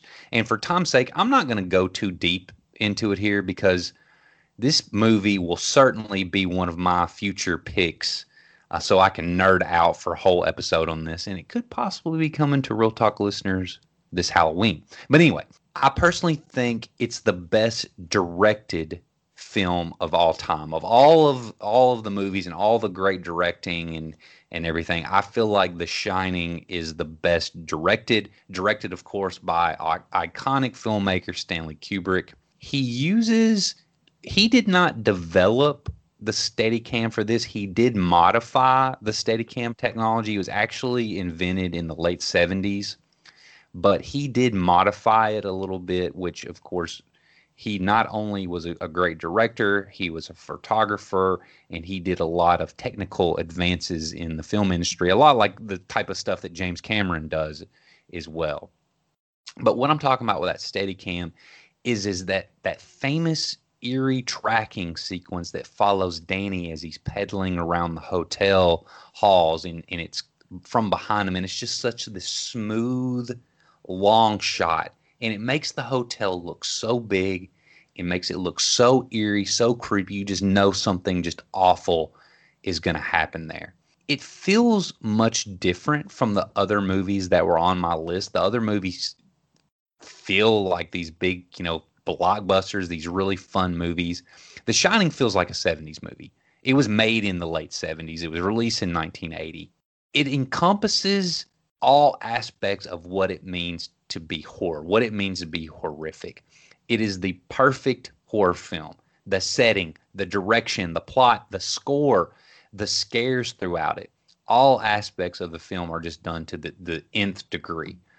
But beyond the film itself is the film's legacy. The legacy of the film is still surrounded with so much mystery. Stanley Kubrick left everybody with so many questions about the movie, because the more you study it, the more you unravel mystery that he's left us with. I mean, there's an entire documentary that they made around the questions of the film. It's called Room 237. So any Shining fans that are out there, you've got to watch Room 237. I think a lot of it is kind of bullcrap, but there are all these theories that they go through. I love the fact that one of the most methodical, anal filmmakers of all time allowed for things like the layout of the hotel not to be physically possible. It doesn't make sense, the layout of the hotel. Items in the background appear and disappear like continuation problems. But we know with the way that Stanley was, he wouldn't have continuation errors like that. So these objects that are appearing and disappearing behind the actors, it's like, what does all this mean? And then it wraps the movie up with this ambiguous ending that's been up for debate for forever. What does it mean whenever you see, did the hotel consume Jack? That he has been there at all time? Or is he some kind of reincarnated ghost from the past? What is he? Like, it just leaves you with so many questions. So some of the scenes that stick out to me real quick is there's a documentary about it called Room 237. The Room 237 scene. It is so scary. Like, I just find that scene where he goes into room 237 because Danny comes out and he's got it. He's bruised and his shirt's torn. Jack goes to figure out what it is, and then you see this beautiful woman rising from the bathtub, but there's this terrible, horrible music playing, and she just turns into this boily, nasty creature. This ghost. It makes the hair stand up on the back of my neck. You have the blood that's pouring out from the elevators. You have another iconic scene where Jack has been rude to Wendy basically the whole movie, but he finally snaps and he's following her up the stairs and she's swinging the bat at him and he tells her, I'm not going to hurt her, or I'm not going to hurt you. I'm going to bash your effing head in. And it's like, oh, I mean, Jack Nicholson just transforms. I think this is his best of all the iconic roles that he's had in Chinatown and in Few Good Men and just, you know, all of the Joker, all the great Jack Nicholson roles. I like his performance as Jack Torrance the most. And finally, the scene in the gold room where Jack had an argument with Wendy. He goes in there and he sits down at the bartender. The bartender appears. He starts drinking again, and then he goes and meets Grady in the bathroom. That whole scene is just so great. So you feel The Shining long after the credits roll. It's my favorite movie of the early 80s, one of my all-time favorite movies, and that's why I've got it number one on my list. So probably not, obviously not what T-Man was expecting. Gabe, props to you. I'm glad you guessed it. You know me, Gabe. Well, I'll tell you, I don't want to add a lot to this movie, but you didn't name Red Rum or the two little girls on the bikes. Those two little girls on the bikes haunted my dreams in the hallway for a long time. I saw this movie as a kid, and my parents said, don't watch this movie. It's not for you. And I hid behind the couch and watched this movie and was petrified and slept with a bat for like a week. And it was like a real problem. Like I was legitimately afraid. So this movie scared me more than any movie that I've ever seen in my life. And then when we grew up, when we were living in an apartment together, all three of us, you guys tried to force me to watch it again, and I wouldn't do it. I was like, I'm not going to do it. And you guys were laughing, but I was serious. But I recently rewatched the movie, and I did about 2 years ago, and it wasn't as frightening as I thought. But I mean, because I'd built it up so much in my head as a kid. But this movie is spectacular, so I'm not going to say anything else. Yeah, it's definitely not like it's not what I think about when I think of summer blockbusters. But I think that's why I know it. Wes went with a technicality. Wes is going with a technicality here. Well, slide it in with a technicality here. I mean, it's like I think it's literally the exact opposite of what I'm thinking about with summer blockbusters. It's like dark, like super disturbing, very eerie, cold, calculating, and not kid friendly at all. But like you said, it counts technically. I don't think you're going to get a lot of votes for it, Wes. I could be wrong though. We'll see. No, I won't.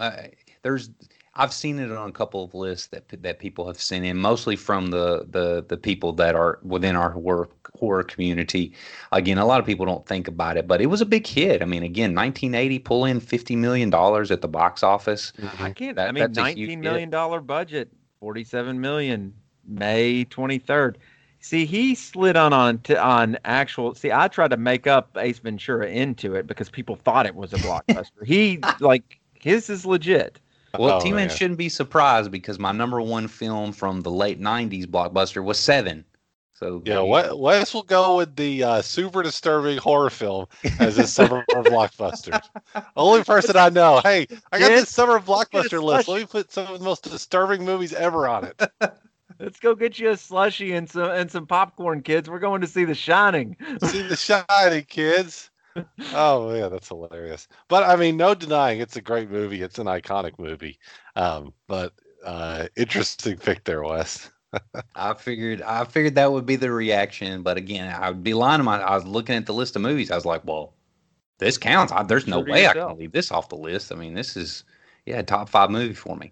All right, guys, we're winding the episode down. We have just a couple of things left. So Gabe, just real quick, just toss out, and again, audience, we're not going to go over these movies, but Gabe, what are a couple movies that just missed your cut?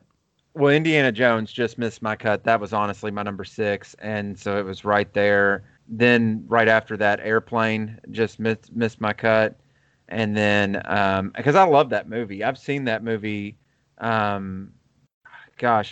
bunch of times, and it's funny. It's just I don't think of it when I think of summer blockbuster.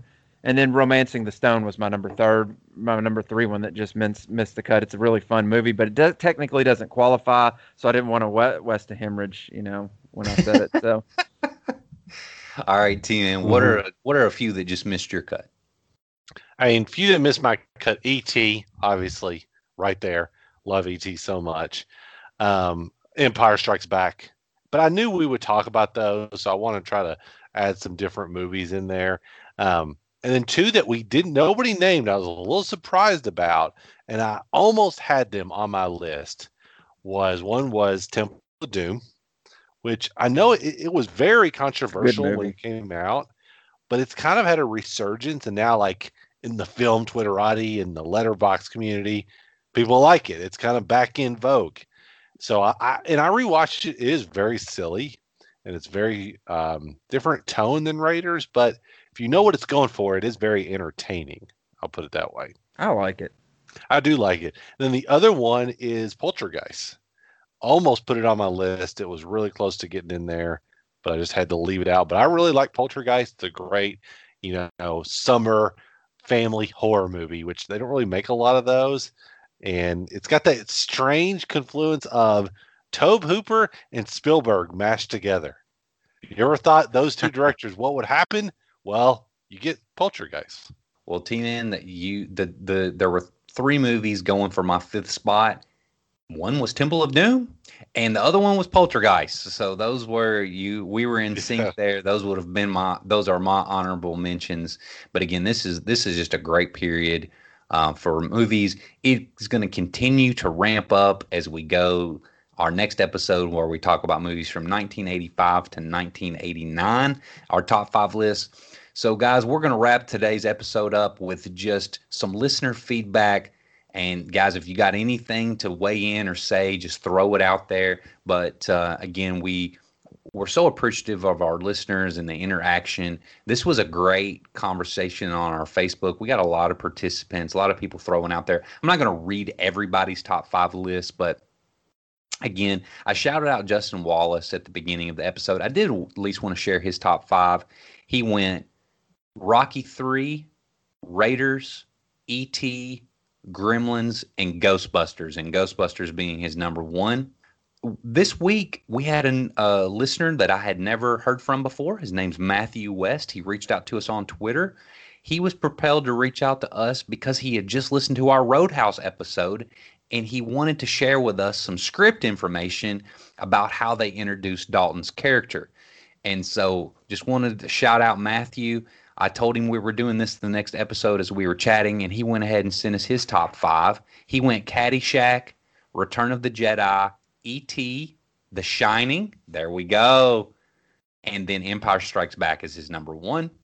My man. Wes, Caddyshack. That's one that we didn't really mention, but I know that's a really popular one. I like that movie. That's one thing we didn't do a good job of is comedies. We got Ghostbusters. Yeah, exactly. We got Ghostbusters. Named Airplane. Yeah, the other one I'm thinking about is Vacation. National Lampoon's Vacation. Oh, man, that one is hilarious, and that's probably one I've seen quite a bit. When he gets there and then punches the moose, I love that part. Amazing. And then we had Avis LaRue, Sandman Stories Presents Podcast, E14 Podcast, Mainstream Samantha Podcast. They all shared their top 5 lists and their favorite movies. And I just wanted to, you can go to Twitter, you can go to our page on that and see everybody's top 5 list, but wanted to shout out those individuals in those shows for participating. Let's move over to Facebook. I want to shout out the Morgans, Greg and Pearl Morgan. Of course, Greg is the host of Land of the Creeps, and his wife Pearl is contributing a whole lot more to Land of the Creeps, and she interacts with us a bunch on Facebook. And she was the first that shared her list, and her top film was actually Superman 2 from 1980. Movie. I think it's much better than Superman 1. Good pick. And so I just wanted to shout out that couple, and we appreciate all their support over at Land of the Creeps. McKay Barnett, she said Empire Strikes Back. She had it as her number 1 film. Yes. Mr. Kevin Kangas Khan, the B-movie man himself. He threw us a curveball and one we haven't talked about. His number one movie was Conan the Barbarian. Good pick. Good pick. There you go. See, Kevin, you and T-Man can kind of make up. I know y'all had a spat about the B-movie stuff, but see, T-Man and you are in sync with Conan. Y'all are both big fans of it. Yeah, we're back in sync, my friend. Conan, it's a B-movie special. Preston Driver, who's of course been on a couple of episodes of the show with our Mortal Kombat episodes, he just looked up there, copied straight off McKay, and said Empire Strikes Back. Yes. Matt Britt came in with Raiders of the Lost Ark as his number one movie, and Matt's is a huge movie buff. We worked at Best Buy together years and years and years ago. He would recommend movies to me all the time. He recommended a bunch of good stuff to me. One day in the store, he actually handed me Mulholland Drive. Me too. And he said, Wes, watch this movie, come back, let me know what you think, and we'll talk about it. And so, F you, Matt Britt, for that. Yeah. Did he do that to everybody? He did the same thing to me. I think he loved it. Matt, if you listen to this episode and you hear this piece, you gotta come back. You gotta respond to us. That was your go-to thing, is to confuse young movie watchers. You like movies? What in Watch the heck Mulholland Drive. What the crap is this? Matt Hosley, host of the Lost Art of Podcast, friend of the show. He went with Ghostbusters as his number one. Dave Becker, host of Land of the Creeps, horror movie podcast. He's got his own show now, the DVD Infatuation Podcast. He's called the Encyclopedia of Movie Knowledge. He sent us his list, and he actually gave us some comments. Most people didn't comment. They just gave the list. I want to read Dave's comments because, Dave's the man. His number 5 was Gremlins. He said, this one stuck with me because the audience was laughing the whole time, but I remember being truly horrified as a kid and not understanding what was so funny. His number 4 was The Empire Strikes Back.